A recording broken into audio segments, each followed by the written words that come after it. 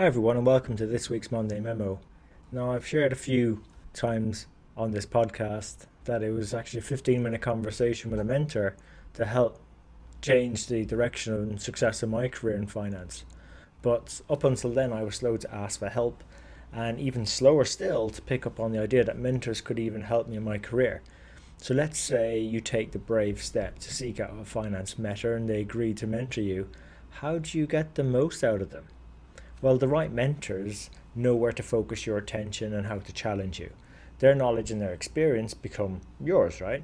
So they provide immediate, and if it's a face-to-face or quite a close relationship, more realistic feedback on your work, so you can improve more rapidly. You can absorb their successful ways of thinking that, when you adapt them to your own scenarios, can actually contain the seeds of your future success in accounting and finance. So where do you start then? Well, there's always someone out there in finance that knows more than we do ourselves. And everyone we encounter is an opportunity for us to learn something new. So to learn requires a sense of humility, and this means we must admit that there are people who know our field better than we do and more deeply than we do. Their superiority is not necessarily a function of their natural talent and privilege. No, it's more rather one of a time and experience gained over that time. The next area I'd encourage you then to get the most out of your mentors, to have a sense or an image of what your ideal career looks like for you.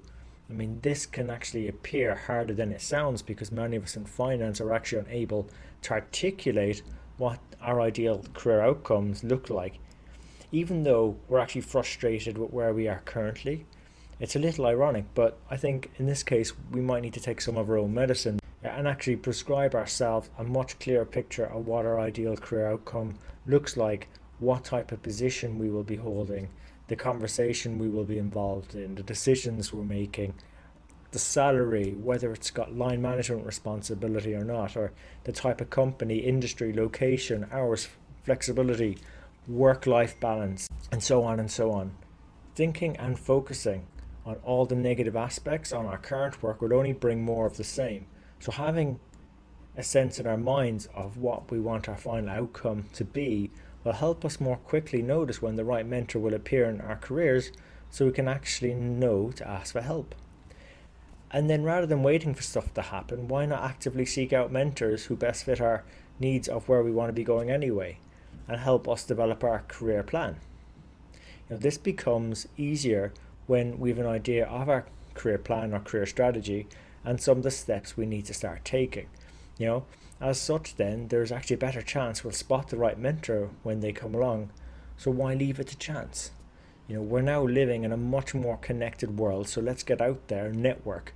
Or if it's more comfortable to go on LinkedIn and research finance professionals doing the work we'd like to be doing, well, identify those, search for those and connect with them, explaining your situation and how you think they might be able to help. And then when you do connect, absorb what's useful. It may not always be might not always be possible to find that perfect mentor, so you may need to seek out several mentors in your immediate environment, each one filling strategic gaps in your knowledge and experience. Having more than one mentor has side benefits. It's giving you several connections and potentially important allies to rely upon later. And as Bruce Lee said, absorb what's useful, discard what's not, and make what is uniquely your own. You can do this then by using your mentor as a mirror, so that they can show to you where you're perhaps weakest. And I encourage you, don't be frightened or afraid to see yourself in this way. It comes back to the point around humility. If you want to get the most out of your mentors, welcome their critical feedback points and their realistic suggestions, as these will ultimately help increase your confidence and ability. And once you've internalized their knowledge, you must move on to the next mentor. Okay, so what if you're stuck in finding a mentor? Well, sometimes for whatever reason, it may be hard to access mentors directly, so books, particularly autobiographies, can serve as temporary mentors, particularly if you've done the work to know what your ideal career looks like, sounds and feels like. Another additional resource is our Strength in the Numbers show, where we bring on guest mentors from all around the world of finance who hold many different roles with many years of diverse experiences to share with you their stories and hard-won lessons, as well as what's worked for them, what they've practically figured out, how they've leveraged their strengths, and we deconstruct all those items for you in a way that allows you to take similar steps, so in order to contribute more value to your organizations and become more influential in your work, not only faster, but also because you'll have along the way more fun, and it'll make your career more rewarding and ultimately more successful as a finance professional. So look, I hope you enjoyed this episode. If you did, please share it with your friends and colleagues. Let them know we're on all the major platforms: iTunes, Stitcher, SoundCloud and YouTube.